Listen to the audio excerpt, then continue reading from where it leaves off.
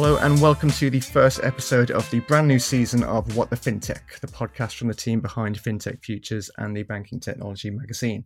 Yes, your favourite FinTech focused podcast has now reached season 4, and we're looking forward to chatting with a host of experts to bring you even more insights into the wonderful world of financial technology over the course of this year. My name is Paul Hindle, editor at FinTech Futures, and to kick things off this year on this historic first episode of 2023, we are joined by the wonderful Leda Gliptitz. Leda, how are you? I am very well, and I've just realised that although I've been writing for Banking Tech and FinTech Futures for coming on to 6 years, this is actually my first time on the podcast. So I'm super excited to be here. Excellent. The first one of 2023 as well. How is that shaping up for you? I mean, 2023 is looking pretty good for me, to be honest with you. I feel terrible because it's such a hard year for most people, but I've started the year with some great things happening at work with 10X, and my book is coming out in like a matter of days. So in the middle of a lot of doom and gloom, I'm feeling very buoyant this year. Excellent. Yeah, I mean, so readers of the website will know all about your always popular Food for Thought column that you write for us every Thursday, which we know as #LedaWritesDay. And for anyone listening unaware of Leda's column, I would thoroughly recommend checking that out on the FinTech Futures website. But on the show this week, as you've already mentioned it there as well, we're discussing another of your writing endeavours, which is your new book, Bankers Like Us, Dispatches from an Industry in Transition, which will be launching on Wednesday, 1st of February, and is available to pre-order from the Routledge website now. I will leave a link to the pre-order page in the episode description below, and along with a link to register your interest to attend the launch party for the book as well, which is taking place on Wednesday, 1st of February in London. So please do follow that link if you'd be interested to join that. It'd be great to see as many people there as we can. So we'll be diving into that a little bit later. But as always, to get us started is our news in numbers segment. So this is where our guest has gone out and found a news story featuring an interesting number to discuss to get us started. So Leda, what have you brought along for us today? So my number is quite a gloomy start to the episode, I'm afraid. It is actually from a FinTech Futures article of a few days ago.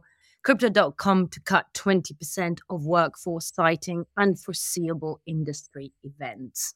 And I picked it for two reasons. One is that that number, or its little friend, 15%, seems to be coming up again and again. We are looking at almost every company in fintech, finserv, and tech giants outside of fintech cutting between 12 and 20% of their workforce.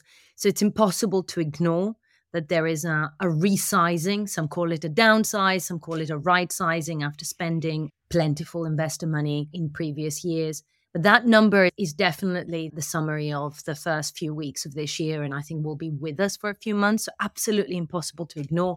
The other reason I picked that story is that although the number is sadly accurate and will describe weeks and months to come, is the right sizing and change and hit that the crypto world particularly took unforeseeable. I'm pretty sure we've been talking about the change that will come with a greater focus on governance and a greater sort of set of controls in place. So although the number is hard, particularly hard for the colleagues affected, and it's definitely widespread, not exactly unforeseeable, is it? Yeah, no, for sure. I mean, you've mentioned that. I mean, it's interesting that it is always seem to be around that 15% mark. Is there like a kind of CEO handbook, I guess, where it's you've got to make job cuts? Is that the kind of target number? Or how does that kind of come about, I guess? I don't think they get a secret handbook that says these are the numbers. What I think happens is that when times are good, people are more flexible about hiring. That could be that you open experimental divisions or double down in things that are nice to have, or hire or promote people from within who can grow in their jobs, but then they need more support. So you end up with more teams where a smaller group of experts would get the job done. You might get with a sort of slightly larger number of people learning on the job, support it more widely. When you need to downsize, there is a number that companies feel they can absorb between managing their finances and not crippling their operations. And I do think that it's a rule of thumb. I suspect between 10% and because anything below 10% is not material enough to be expressed in percentages. Again, it's always very real for the individual affected, but 3% in a company of 10,000 people is not exactly, it won't make the headlines. When you start talking about percentages that are material to the number of employees, it's about keeping that balance between not affecting operations and keeping the structure going. But I don't think there's an exact science to that number. Well, see, if there was a second round, there was definitely no science to the number. Yeah. Yeah, I guess, I mean, one of the things that people are trying to avoid as well is repeat cuts, right? You don't want that to become an issue. And I read somewhere if you're going to cut deep is usually the way to go. But I mean, you mentioned it there as well, foreseeable into the start of this year. I mean, do you see 2023? Is there any light at the end of the tunnel towards the end of the year, 2024? Or what's your kind of take on that? I know it's hard to predict so far into the My future. crystal ball is depressing this year. I think the first half of the year will be about right sizing, cutting costs, investments not being plentiful. Assuming no other major disaster befalls us on the back of everything that has happened, I shouldn't be laughing. When you think about risk from within a bank or financial institution, you think about unforeseen events that you can't prepare for. And then you think about your risk matrices of the things that you can prepare for. So, assuming that everything that comes in 2023 could be accommodated in a risk matrix, and you don't get any events that are momentous in a good way or bad way. So, nothing equivalent of the iPhone hits the market, nothing equivalent of a global energy crisis hits the market, then I would say that towards the second half of the year, we will stop seeing that constraint and we'll see a stabilization. But I don't think we will see plentiful investments. I don't think we will see doubling down on aggressive growth. I think we will see people looking at real metrics for their businesses on the fintech side and managing more prudently from a VC perspective. Not necessarily a bad thing, but again, a very, very difficult time for the people directly affected.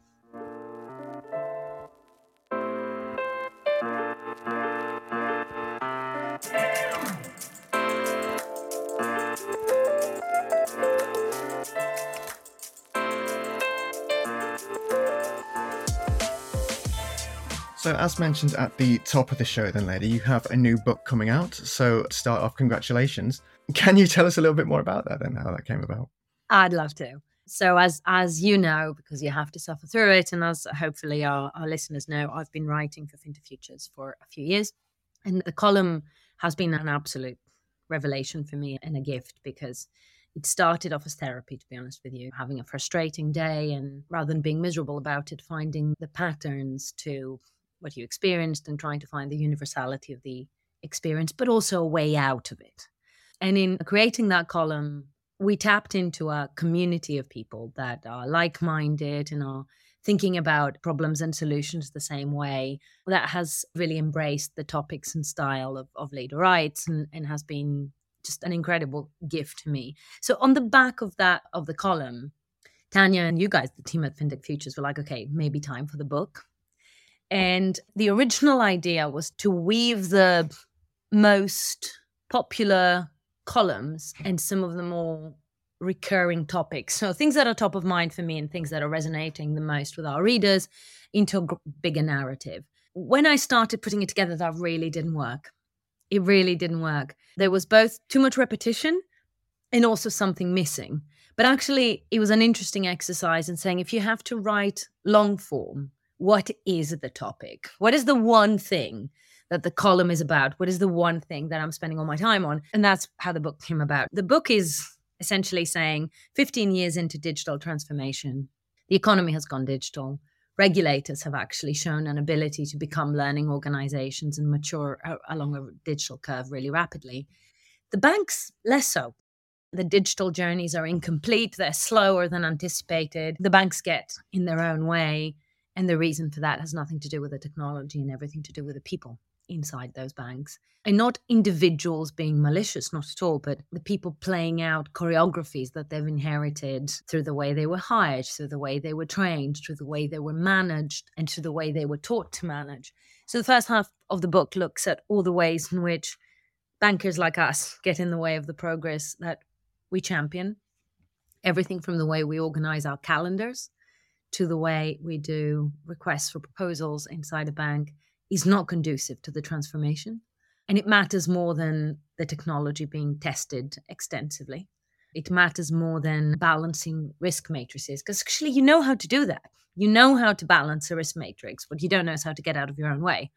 So the second half of the book is how do we get out of our own way in ways big and small, in ways that can be personal and driven by an individual sitting at their desk without necessarily leading a rebellion or risking their job, things that teams can do differently that require a higher degree of buy-in, but still is not truly transformative. And then also the type of change that can really come about if organizations and partnerships inside the economy see to it. And yeah, I mean, you've mentioned that you've been writing the column for us for a while now. How was that kind of transition to the book then? Was it something you took to, or it took a little work, or? It took a little work.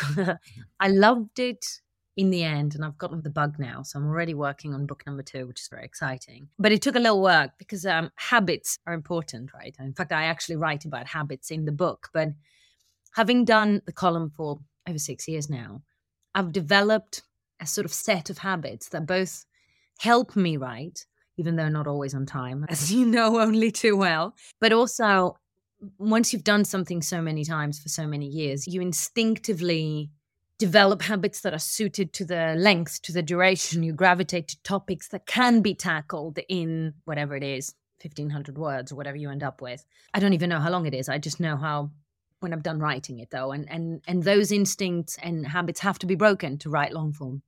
Because it's actually, if you write your long form piece as lots of little short form pieces, it doesn't read well. So actually getting out of that habit and getting into the cadence of writing something long form, allowing yourself to get into more complicated arguments, more complicated explanations, but also creating a bigger narrative arc that runs 300 pages rather than 5 paragraphs. That took some doing. When I actually got into it, it was a very enjoyable process because it does allow you to get into a little bit more detail. It allows you to get more technical with some explanations and examples that the reader can read or skip, but it's there and available if one wants it, which you can't do in a short form. So it was really hugely enjoyable, but it wasn't an immediate transition. Oh, I can do short, I can do long. It wasn't at all.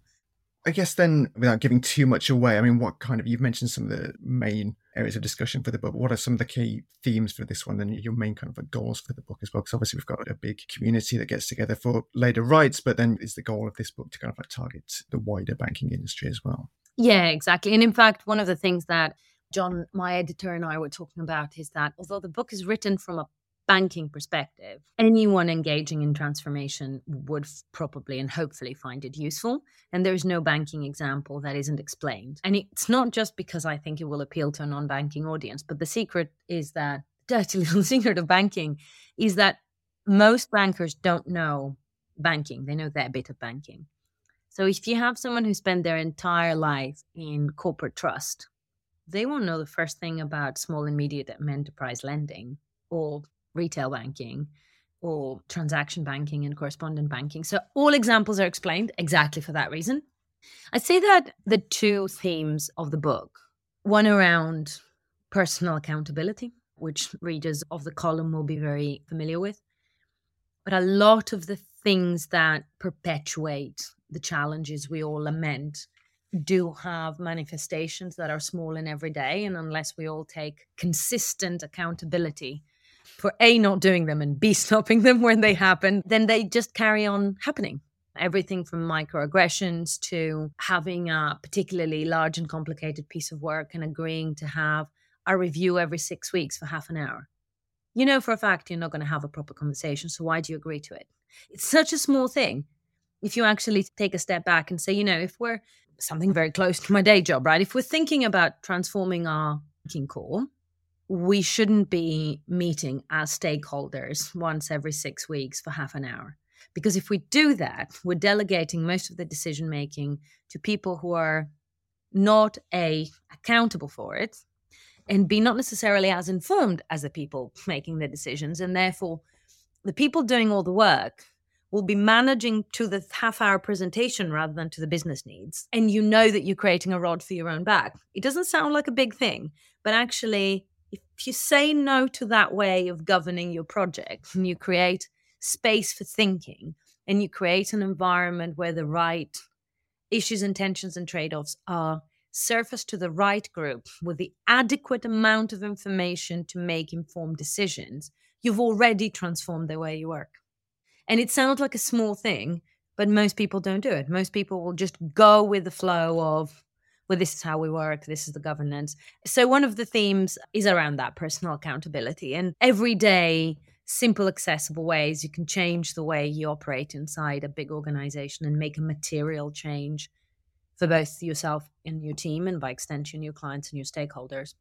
The second theme that I've touched on Leader Rights a couple of times, but long form lens to exploring a bit more, is that actually on so many levels, finance solves problems at the wrong level.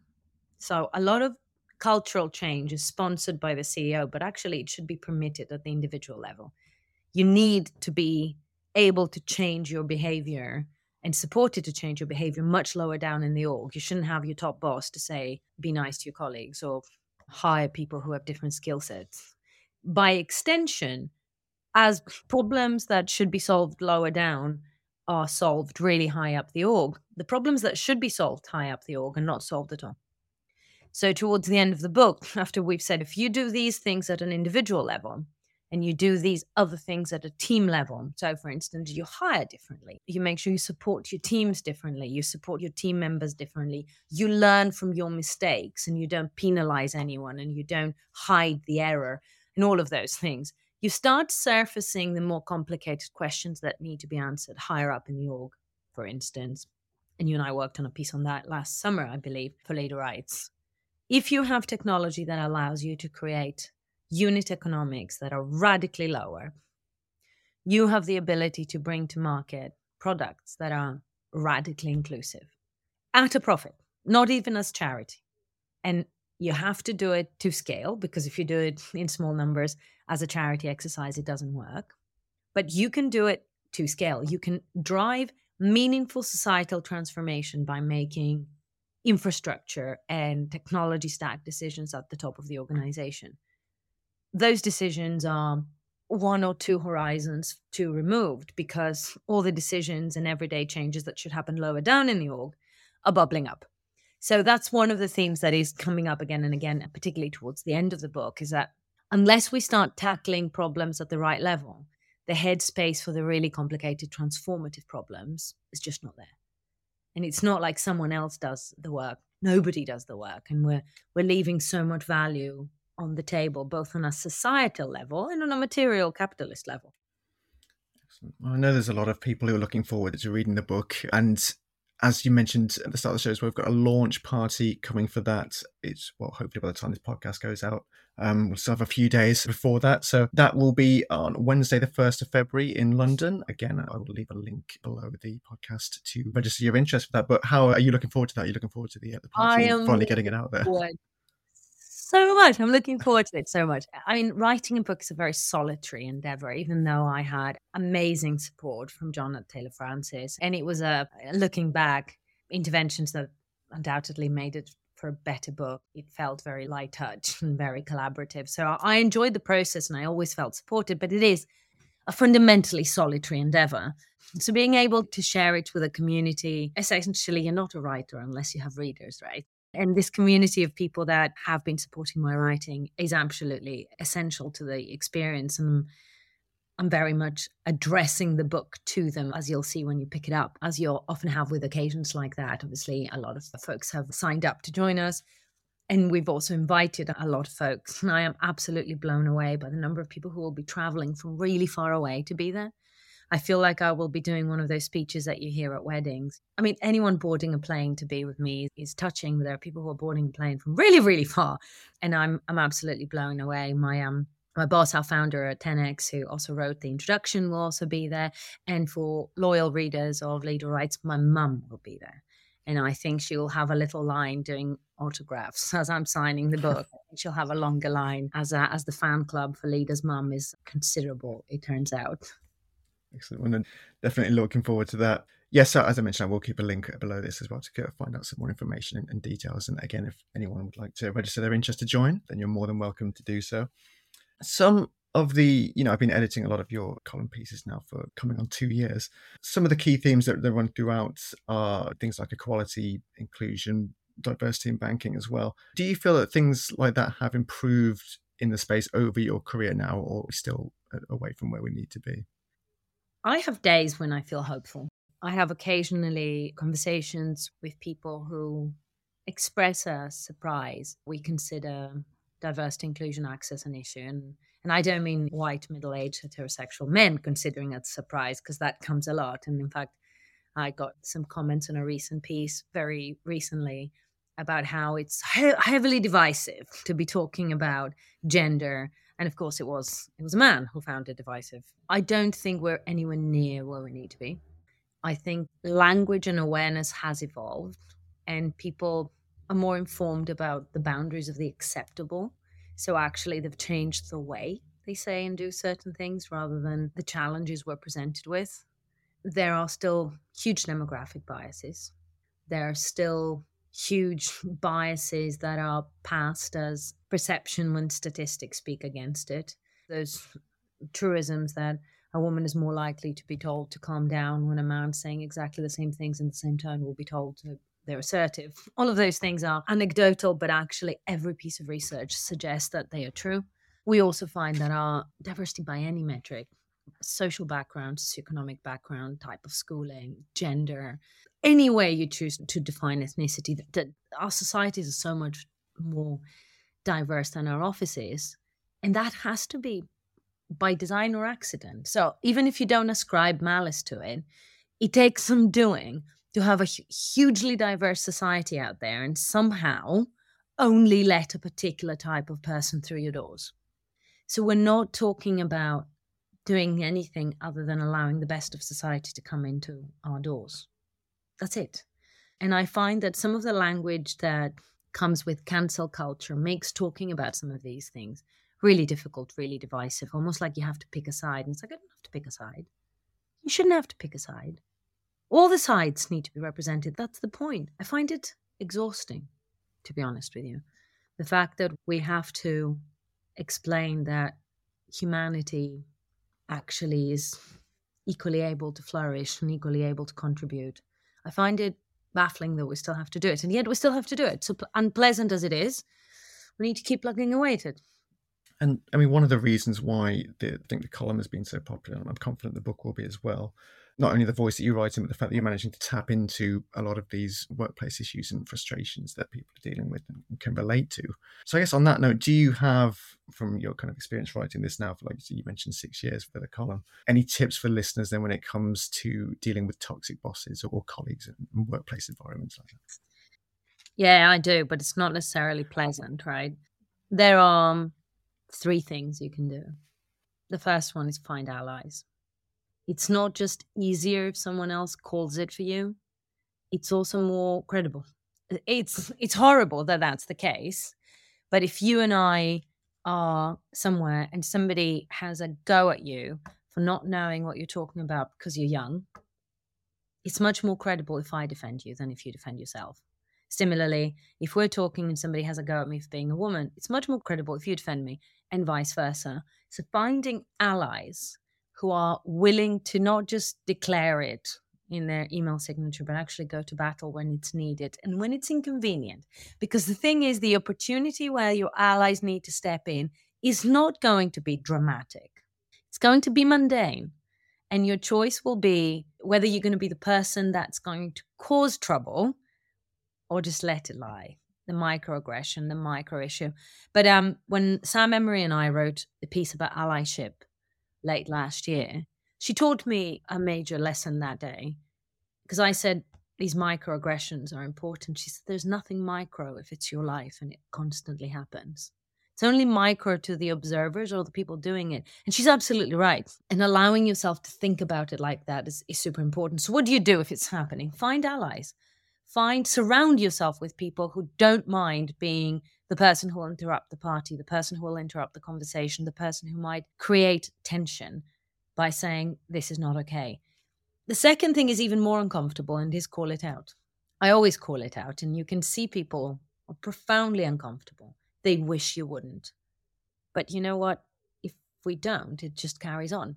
It carries on regardless of whether the person meant anything by it or not. By calling it out, you live in hope that someone who was unaware of what they were doing now knows better, or someone who was aware and didn't think it was important now know better. But if they were both aware and thought they would get away with it, well, now they know they can't, and maybe that will change their behavior. So the first thing is allies. The second one is calling it out. The third one's leave. Like, you have options. If you're in an environment that puts you in that position, that makes you constantly battle for breathing space, then do they deserve your greatest contributions and your hard work? You have options. Leave. And aside from your writing as well, then just briefly to go into, you also work at obviously 10x, big player in the core banking space. So, I mean, we could probably do an entire other podcast on this as well, but it'd be great just quickly to get your thoughts on core banking landscape as well at the moment, and what banks maybe be doing better here, or tips for innovation moving forward. Yeah, absolutely. You know, it's my favorite topic. I could talk for hours here. A few years ago, I wrote a piece called I Want My Bling Where I Can See It. It was about banks spending a lot of their innovation dollars on things that were visible to their consumers, to the street, to their competitors, to their investors. And for a very long time, we saw a lot of the innovation investment on UI, UX, partnerships, things that could be announced, things that could be seen. Meanwhile, you're still on COBOL-based mainframes and things are falling apart, right? One of the biggest drivers for core banking transformation being a topic that is discussed extensively is actually the regulator. The fact that the regulator has started talking about what is expected in terms of consumer protection, in terms of serving our customers, and what good looks like. And that regulatory body becomes much savvier and saying, no, you can do and you should do better. Being able to provide the kind of service we know is possible, you can't do it on your old core.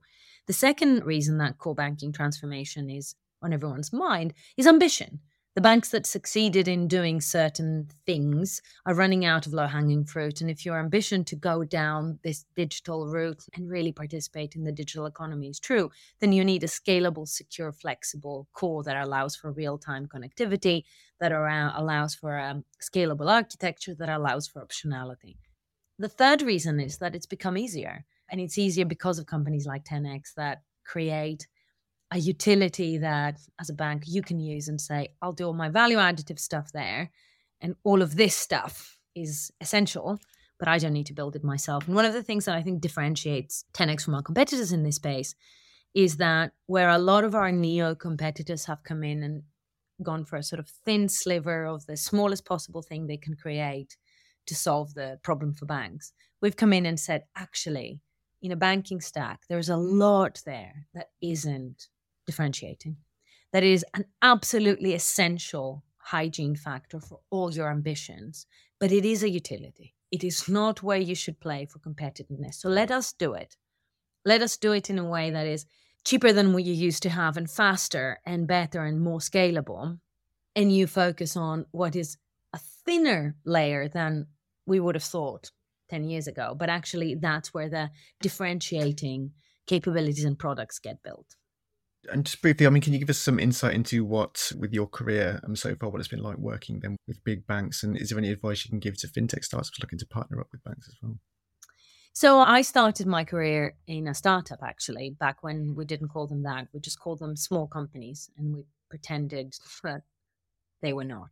It wasn't cool to be a startup then. We were trying to create a sort of semblance of depth. And when we started, there was 4 of us and 2 were identical twins. So we looked like there were even fewer of us than there were actually, because they just looked identical. And our very first client couldn't tell them apart. And for a while thought there was only one of them until they saw them together at a meeting. It was actually hilarious. And post that job, I spent a long time inside banking and then crossed over to the other side. So I would say that there are a couple of things that are key to selling into a bank. One is, yes, banks are dysfunctional. Absolutely. I wrote a book about it. You should read it. But they're not stupid. And we do see a lot of startups over the years, increasingly less so now, but it still happens, that come in with the dismissive, let me show you how it's done approach. The reality is that banking has evolved over a very long period of time with regulatory complexity, product complexity, and also estate complexity. You know, if you had acquisitions and mergers and technology is not always streamlined, there are reasons why it's hard to change. If you want to sell into that problem statement, you need to understand it.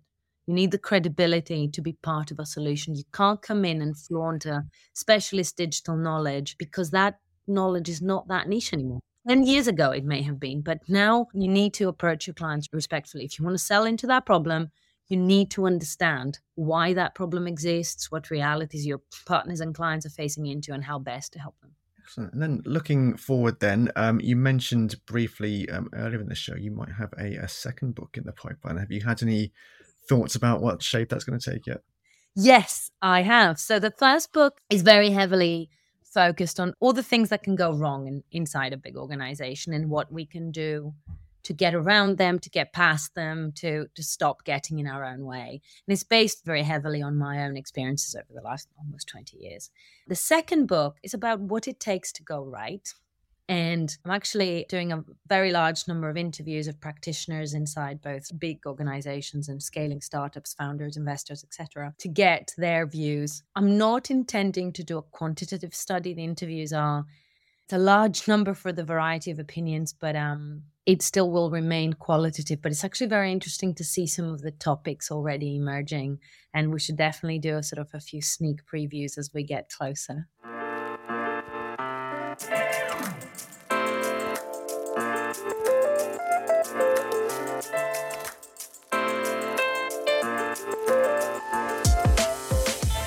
Close out the podcast, we have on our infamous FinTech Jail. This is where we ask for an industry term, buzzword, or trend that our guest has seen or heard enough of.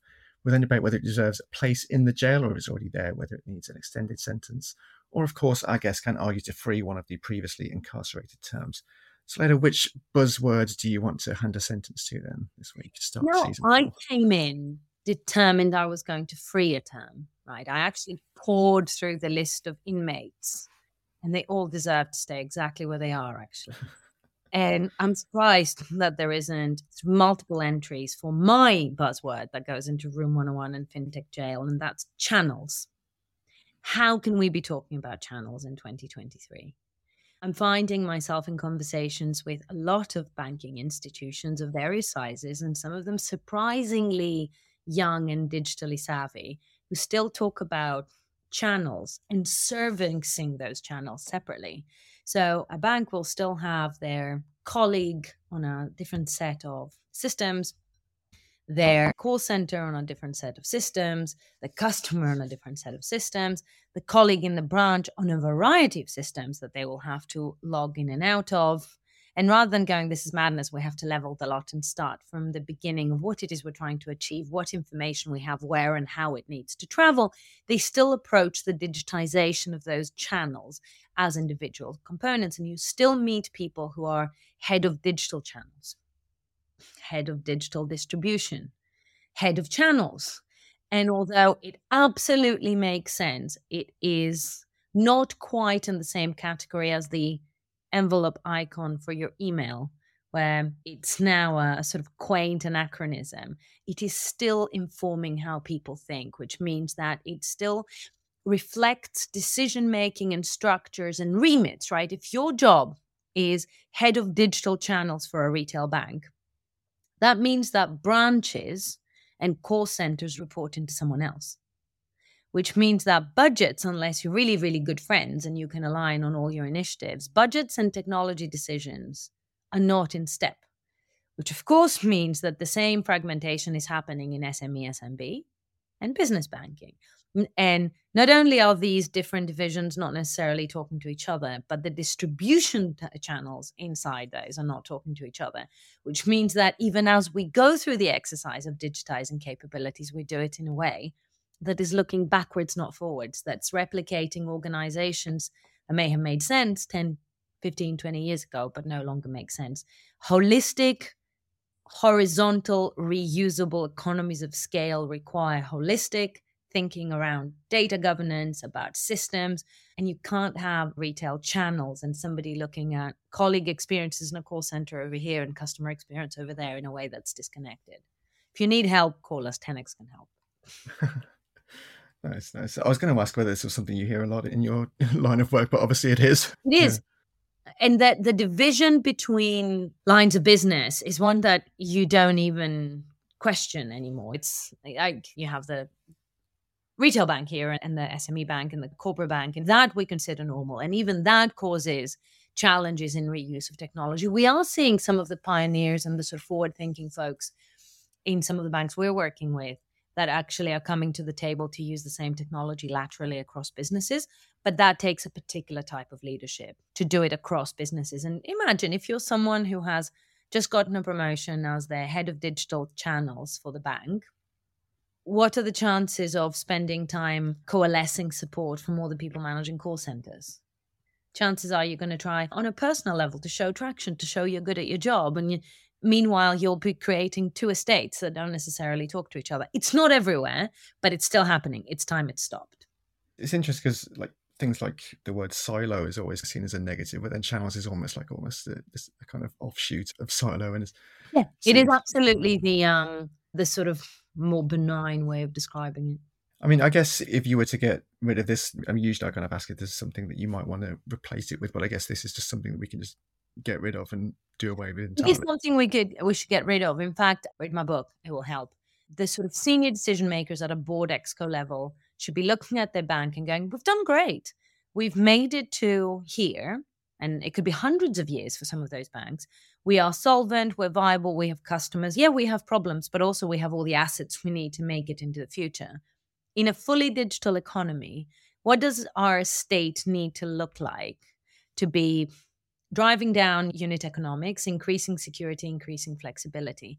And the estate has to be reusable and extensible as widely as possible. So if you look at it like that from a CEO's perspective, you would not have someone in charge of channels. You would have someone in charge of reusable architecture and how the customer consumes becomes, yes, channels, but right at the end. Because you shouldn't care whether I access, say, my HSBC account from my phone or my desktop, but you do care because if you are a customer of any high street bank, I pick on HSBC a lot because I'm a customer, but any high street bank, the experience on the app and the experience on the website is different because the systems are different, because the capabilities are different. It's not just the UX, because when it comes to the channels, they're different. I think it's time that they stop being different. Excellent. That sounds good to me. I'm in complete agreement. You'll have no complaints from me about chucking this one into the jail. So yes, we will hand this one a sentence, and I will throw away the key. I would imagine it might be a while until somebody wants to break channels back out. So this might be the last time we see it, hopefully. I don't think it will be. But there we are. We'll see. Excellent. Well, that's all we have time for this episode. Thanks, of course, to Leda for joining me. As for FinTech Futures, you can find us online at www.fintechfutures.com, on Twitter at FinTech Futures, and of course on LinkedIn. If you like this podcast and our other episodes, you can subscribe on Apple Podcasts, Spotify, SoundCloud, or your favourite podcasting service to get notified about future episodes. As always, thank you very much for your support. We'll see you again for another episode of What the FinTech, but until then, goodbye.